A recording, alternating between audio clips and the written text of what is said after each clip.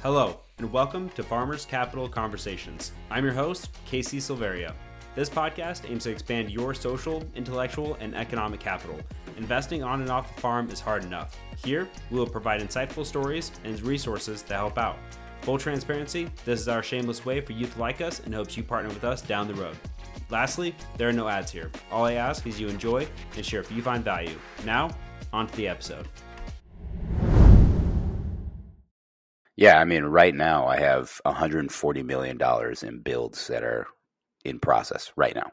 So the interesting thing is like all statistics, things get lost in the nuance, right? So if you look at a national average, yeah, maybe using those metrics, you may think that we're saturated. But the interesting thing about self-storage is that it's a hyper localized business, right? You get 65 to 90% of your clients will come from a 5 to 15 minute drive time around your facility, or which usually translates to a 3 to 5 mile radius around your facility. Okay. Hello, listeners, and welcome back to another show of Farming for Passive Income. I'm your host, Casey Silveria. Today, we are guested with Fernando Angelucci. Mr. Angelucci has built a portfolio of over $200 million in self-storage assets across the country within the last 4 years. It's really impressive. Fernando diversified his investments between purchasing existing cash flowing assets, building ground up, Class A facilities, and converting tired big box retail stores like old Kmart's into premium self-storage for consumers. In addition to his own assets, Fernando provides investors with off-market facilities at drastic discounts, also provides capital for strategic partnerships and opportunities for passive investors to participate in his syndications. So, Fernando, really appreciate you coming on and welcome to the show. Thanks for having me, Casey. Yeah. So, Fernando, you have a really fun story, and if you could, I'd love for the listeners to hear, where you got started and really why you got into self-storage, if you don't mind. Yeah, so son of two immigrants. They kind of had the old school American dream for me, go to school, get really good grades, get a job at a Fortune 50 company, and then retire with a pension in like 40 years, right? Unfortunately for them, when I was 16, I read the book Rich Dad, Poor Dad, and that kind of changed the entire trajectory of my life. So I still did, get the degree, get to school. My grades were all right. They weren't the best, but I actually ended up graduating from University of Illinois with a ag bioengineering degree, and then went to go work for Dow AgriSciences in Iowa. So lasted there for about 13 months before I got fed up with having a boss and started my real estate journey. I actually started in the single family side of the world. So the wholesaling single family, flipping, buy and hold, and then trading up into larger properties, multifamily properties. But then I just started getting so tired of the way tenants would treat us. We're trying to provide a service, and they kind of look at us like these big, bad guys. So went through a pretty difficult eviction. And at that point, I said, you know what? I think it's time to get rid of these assets and focus on something else. So started winding down the portfolio, and then purchased my first self-storage facility in August of 2018. And then the rest is history. Wow. So it makes sense. Like, you start in single family. I feel like a lot of us, I myself also started in single family. Just kind of happens when you buy your first home, and then you either move, you get into something else. So it's a very typical strategy to get into investing via single family to start. Right. But the tenant situation is an interesting one. Could you dive in a little deeper on that, on the eviction story? Yeah. So, in the beginning, I didn't have the experience to know that it's not just all about the numbers. So I was chasing yield, which means I was going to, let's call them challenging neighborhoods and buying rental properties because I saw, double-digit cap rates. This particular event was on the south side of Chicago in a pretty rough neighborhood. And I had a 6-unit apartment building. And one of the tenants, they stopped paying the second we bought the building. And then so we tried to work with them, knock on the door, work something out, see if there's any way we could structure a payment plan, and they just would avoid us completely. So then we had to go through the eviction route. But they were what I would call professional tenants. They knew kind of how to bend things to keep extending the timeline that they'd have to show up to court. So, they'd be ripping out smoke detectors and CO2 detectors, or carbon monoxide detectors. They did all sorts of things. So it took almost 8 months until I can actually get the writ to be able to go in with the sheriff and remove them. But by the time we did that, they had caused like $20,000 in damage to that one unit. They poured quickset concrete down the plumbing. They cut all the electrical wire through the walls. It looked like they had some type of like rotary saw that they used. They stuffed up the plumbing in the kitchen with like rags and towels and just left the water running. It was whoa. It literally pushed me back like 4 years in profitability on that one investment. So now I was losing money on it instead of making money. So I just said, you know what? And then dealing with the Cook County court system, they're extremely tenant friendly. They're not as friendly as say like New York or San Francisco, but I'd say number 3 on the list easily. And I said, you know what, I don't like that the laws are against me in this asset class. So I'm going to move to an asset class where the laws support me. Right. Yeah. It's strange that municipalities structure their laws and governances in such a way, because it's a disincentive for investors like you and I to go in and provide good housing for people. Right. Yeah. If you look at San Francisco, you look at New York, you look at Chicago, in the neighborhoods that need this type of infrastructure improvement and need, fresh, buildings and rehabs, no one's doing it because the risk reward is just not, it just doesn't make sense. So you're totally right. It's weird how they purposely disincentivize that. Yeah. Strange. Well, they think of it from a completely different angle, but we don't have to get into that. But sounds like you made the right move.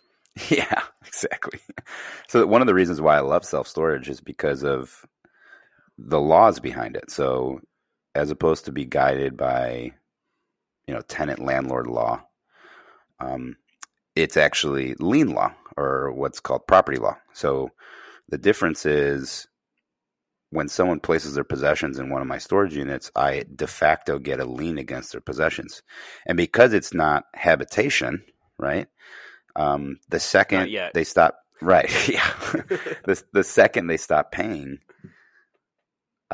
I give them a grace period to pay. We try to call them. If they don't respond, then we overlock their unit. So we put our own second lock onto their unit that's already locked, so they can't get into it until they pay. And if they still don't pay within 30 to 45 days from that period, I hold an auction. I sell off their goods, usually that plus the lien fees and auction fees and cleaning fees.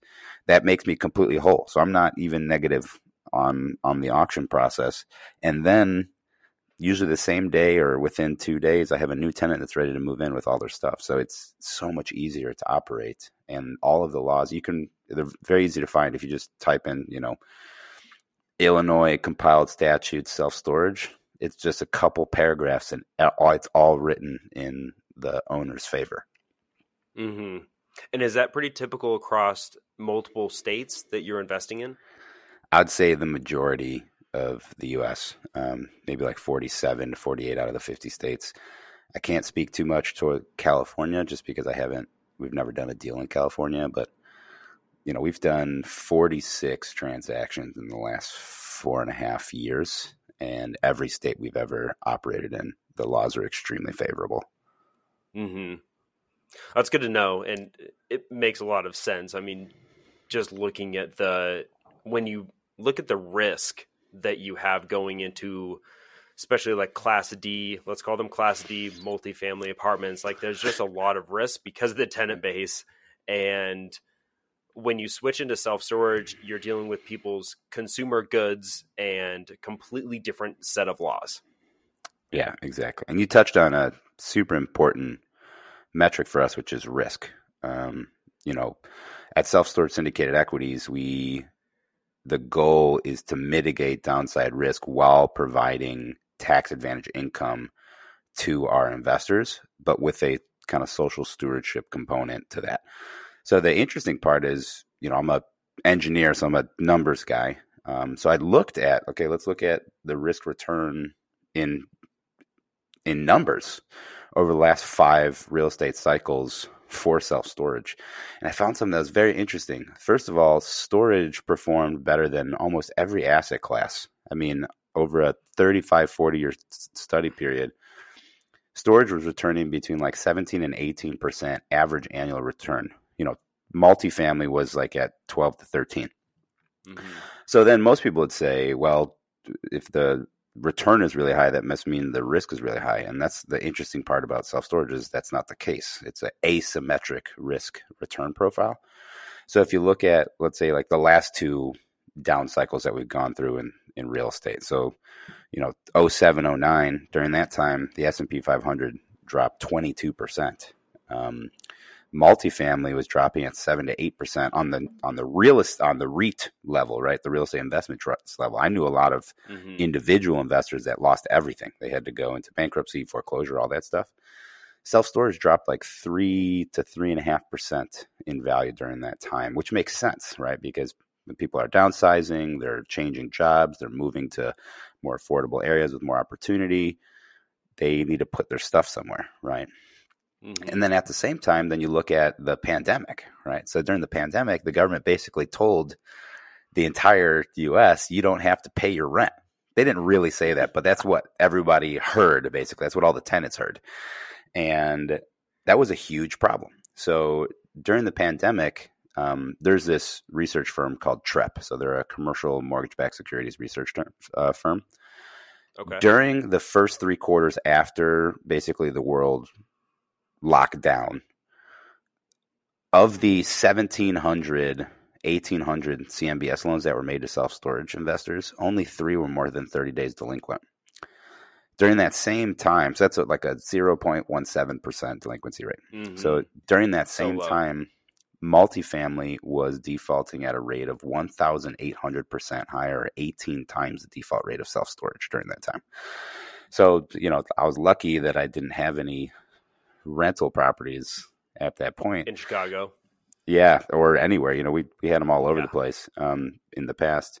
But then not only did we not get crushed, we had some of the best years we've ever had ever. I mean, 2021 industry average across the United States, self-storage was increasing in rents 6.7% month over month. So almost 70% increase in revenue in 1 year during 2021. It was crazy. There was no storage. That? Just no limited supply. Super limited supply. People were shutting down, right? So now they had to live at home. They had to probably free up some space to work or to have the kids go to school. So then they put their stuff in storage. Storage, there's not a lot of human interaction when you go to storage. So, if you go to a self-storage facility during the pandemic, you probably wouldn't see anyone else, especially the ones that were, open air. So you were still able to operate like that. People were downsizing. So, losing their jobs, they couldn't afford their rents or their apartments anymore. So then they move in with friends or with family, put their stuff in storage. So it was such a crazy metric to see. Yeah, I would not have expected that really, because when you think about the consumers, it's like they're probably spending less, they're saving more, and so they're not buying anything. But the flip side of that is more people are moving, more people are downsizing. Right. And I think what's happening is, I was just looking at this market recently, basically the entire valley of this locale was 100% occupied. Oh. And I feel like this trend is just continuing. I don't know. What are your thoughts? Do you think that's happening, or is it stabilizing? Yeah. No. So we're seeing year over year, more and more people are using self-storage. So just a couple of years ago, it was 1 in 11. Now it's 1 in 9 people in the United States use self-storage as of beginning of 2023, late 2022, when that metric came out. And the reason why is you got to think of like the two largest generations and what they're doing right now. So you got the baby boomers that are retiring in mass, something like 16,000 people a day right now. They're moving out of their 5-bedroom ranch in the suburbs, and they're moving to 1 or 2 bedroom condos or active living communities or assisted living communities. And they're putting all of their stuff in storage, right? So that's one side. The second side, you look at the second largest generation, which is the millennials. And the millennials are not like their parents where, at age 18 to 21, you buy a house with 5 bedrooms in the suburbs. It's the exact opposite. First of all, affordability is a huge crisis in this country right now. The second piece is that millennials like to be near the action. So as opposed to being some far-flung suburb, they prefer to be downtown, right above the nightlife and the restaurants and the entertainment. And they're opting for a smaller living space. So instead of having a 3,200 square foot house, they have a 800 or 1,200 square foot apartment, and they use a storage unit almost like an external closet. So when it's winter, they put their summer stuff in there. When it's summer, they put their winter stuff in there. They have their bikes and kayaks and what have you. That's all being put into storage. So when you see where the highest congregations of storage in the nation, it's always in like the downtown areas of big cities. Mm-hmm. Yeah, that makes a lot of sense. And I myself am doing that right now. I moved from a 3-2 in the suburbs, and during the pandemic, I was like, it was almost giving me more stress because it was more a lawn to take care of. I don't have an animal. It was too many bedrooms I didn't even need. So like, why don't I just move downtown closer to the foothills? I can hop on my bike and ride up the mountain. Right. So I think a lot of people are doing it. But then just to play devil's advocate, people are saying, well, since downtown during the pandemic, everything was locked down. So city life was nothing. Mm-hmm. So everyone started to get more space and move out into the suburbs. So do you think which one is at play more? Yeah. And, for us, we benefit from both. So I think the millennial trend is more of a permanent trend, where the opposite movement is more of a temporary trend because people were going to the burbs just to not be suffocated. But anytime people move, they're usually using storage. It's very rare that the days that you move out and the days that you move in are perfectly overlapped. And it may take a few days or weeks to move. And so all those people are using storage. Another thing which is unfortunate is, one of the reasons people use storage is because of the, they call it like the 3 or 4 Ds or something, right? So death, divorce, downsizing. I think there's 2 or 3 other ones that I can't remember the alliteration.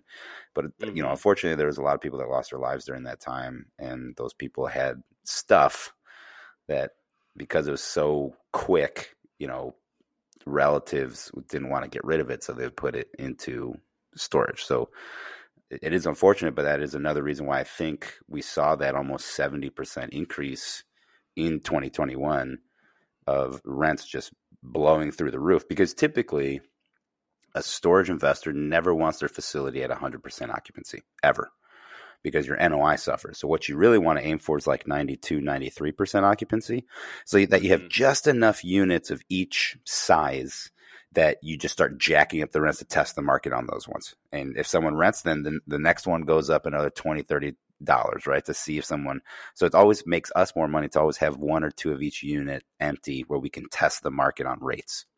Yeah. I was actually listening to a podcast you did. I can't remember which one, of course. There's been lots of them.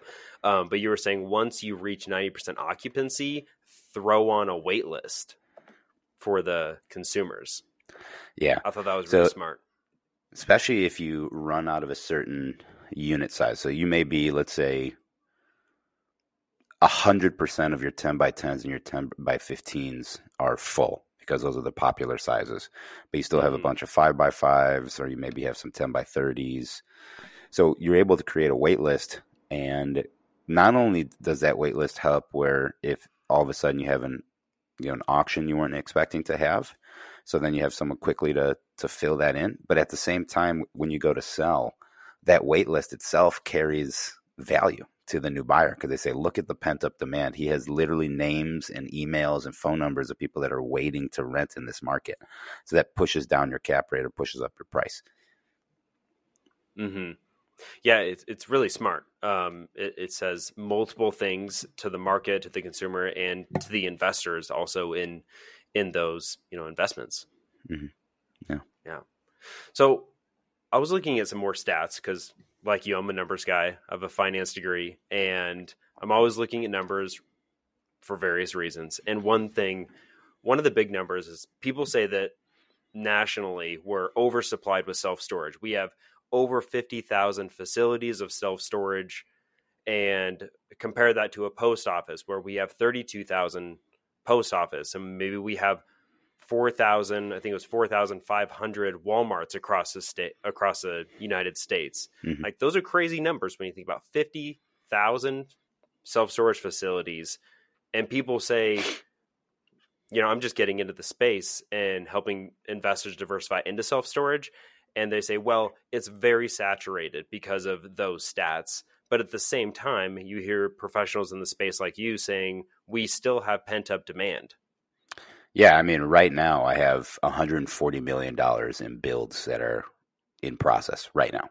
So the interesting thing is like all statistics, things get lost in the nuance, right? So if you look at a national average, yeah, maybe using those metrics, you may think that we're saturated. But the interesting thing about self-storage is that it's a hyper localized business, right? You get 65 to 90% of your clients will come from a 5 to 15 minute drive time around your facility, which usually translates to a 3 to 5 mile radius around your facility. Okay. So you can say, you can't use these blanket statements like, hey, Denver is saturated, or hey, Chicago is saturated. You have to say, this 5 mile radius pocket saturated. And that's where we find opportunity. So for example, right now you see this massive migration to the Southeast, right? North Carolina, South Carolina, Tennessee, Georgia, Florida.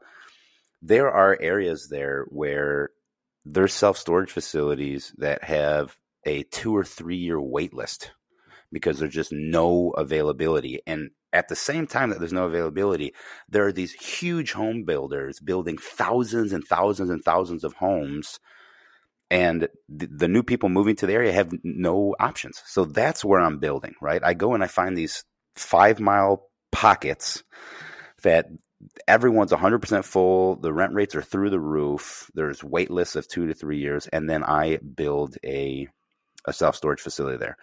There's a metric that it's kind of now getting phased out, but it's a good, like, quick back of the napkin metric. I wouldn't use it for really hardcore underwriting, but it's called the supply index number.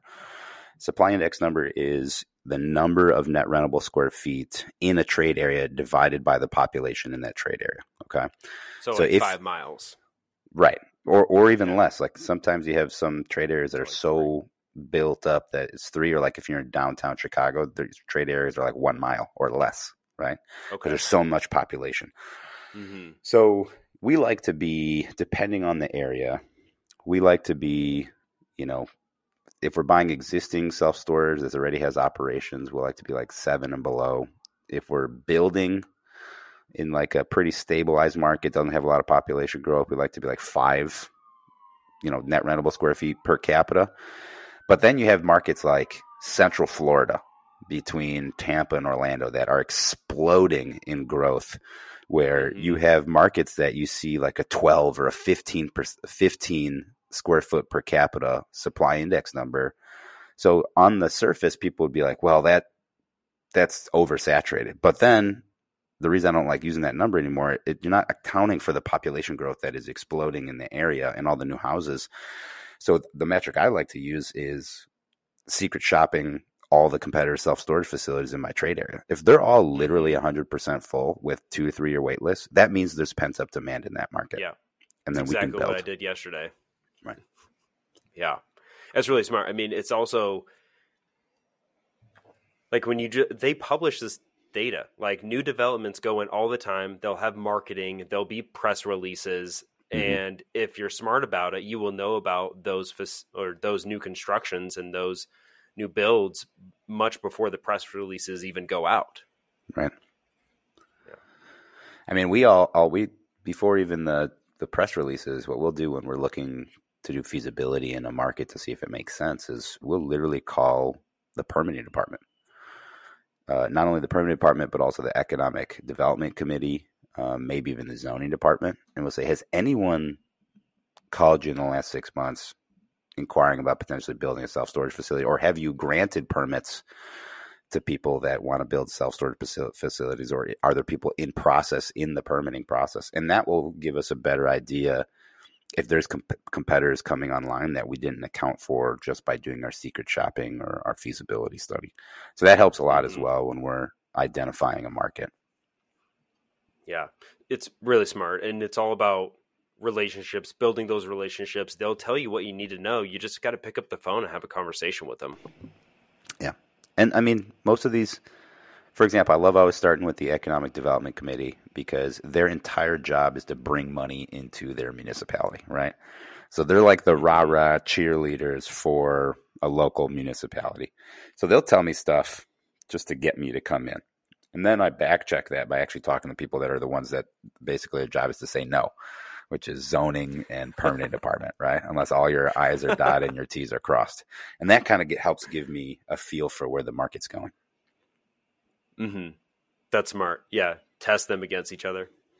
And then because of that, we'll also pass on certain markets that there is opportunity to build. But then as soon as we start talking to municipality, we realize like how much of a nightmare it's going to be to work with them, that we just say, you know what, we're just going to go find another opportunity because clearly this is going to be a nightmare. It's going to take us 18 to 24 months and we can't have investor capital sitting that long. What do you base that on? Like communication frequency? Or not even that. I mean, just literally asking them, you know, if I were to bring a self-storage proposal, if I wanted to rezone, I'm thinking about buying this lot over here. If I brought this before city council, is this something that is going to pass or is it going to be met with great challenge? And if they give me answers like, oh, we'll never, you know, there's a good chance that thing, we want retail there. We don't want any self-storage, right? Or we want a restaurant there. And they'll straight up tell me like, or they'll say, yeah, you know, we're interested to hear you, but it's going to be got a 6-month wait list before you can even get on the docket to be heard by the city. And then there's some municipalities that will make us pay fees before we even have a green light for the like to get onto their docket. We'd have to pay fees. And I was like, this is not. Talk about a wait list. Right. Got to pay money to be on a wait list. So, I mean, I like, for example, the last couple developments I did one in Ohio where the zoning meeting, I was buying a Sears building and converting it into a self-storage facility. The zoning meeting was a Zoom call with like 6 people. They asked me 3 questions, and within 15 minutes, they gave me unanimous approval to change the zoning. No crazy forms and having to supply, like sometimes these municipalities, they want me to do a whole architectural set before they give me approval. And I was like, that's going to cost me $140,000. There's no way, right? These guys were like, just if you want to, you don't have to, but if you want to, like, you can just hand draw like on a piece of paper, like what this is going to look like. And I was like, I can do that. That's not going to cost me anything, right? That's great. That's very interesting. You bring that up because I'm scoping out an opportunity very similar to that. I think it was a Kmart way back in the day, huge intersection across from a huge grocer. And so I'm interested in, doing that exact thing. So I just need to do my due diligence there on if it's even, feasible. But at the same time, there's, like you referenced earlier, what is the square footage in that, locality? Like is the mile or 2 miles? Like, so that's something that I need to dive into a little bit more, but simply getting on those calls, they'll tell me a lot. Yeah. So there's a lot of managers where they're not really trained well to not give up their facilities data, if you will, right? Like all of our managers, they know what secret shopping is. We teach them. We secret shop our own managers to see what they give up and what they don't give up about our facility. And then we train them around the responses. So that helps quite a bit. Like I said, we're kind of phasing out the use of supply index numbers because it's just, it doesn't tell you much, and it uses bad assumptions. It uses averages, right, across states and countries and the country, which I don't think is very. It's good for back of the napkin, but if you're actually seriously considering chasing an opportunity, the secret shopping is the better way to go. Like if all your competitors are full and the rates are high and climbing, that's a better guide of, hey, should I convert this Kmart into a storage facility or not? Mm-hmm. Okay, noted. Take that into account for sure. Well, Fernando, thank you so much. We're at like 30 minutes now. It's a Saturday and you're in Chicago. I'm sure you're ready to enjoy the weather a little bit if it's nice. So I'd like to leave our listeners with one thing as a nice takeaway. You've provided a ton of value in strategic self-storage investments and how to mitigate risk, best practices, and really appreciate you coming on and sharing your story. Of course. But is there one thing that you'd like to leave us with today?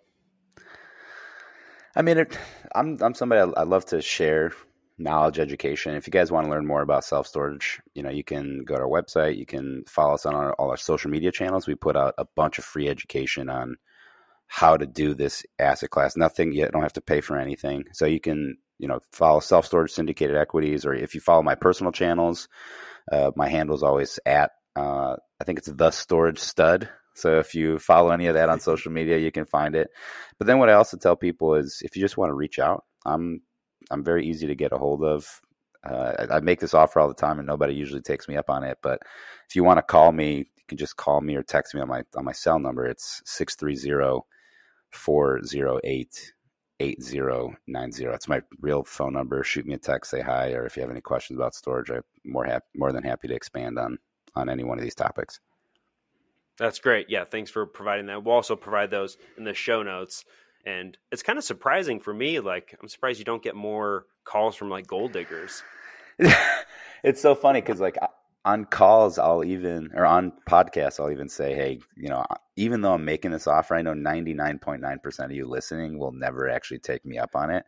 So I've been on over 100 podcasts now. So you think that my phone will be being blown up all the time? I maybe get 1 or 2 text messages a month from somebody that heard a podcast being like, hey, I really like the content.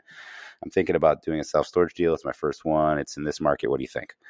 And then I'll respond and they're like, holy crap, like this is your real number. I'm like, yeah, I told you on the podcast. It's my real cell phone number. Like, so people are like surprised that I respond. Yeah. No gold diggers yet, but just people that want to do deals and want to learn more about the storage space. Yeah, that's great. Cool. Well, Fernando, thank you again for coming on. And for all the listeners out there, thanks for sticking around. Now you have direct access to Fernando. Thanks for having me, Casey. Absolutely. All right. We'll see you, everyone. Bye.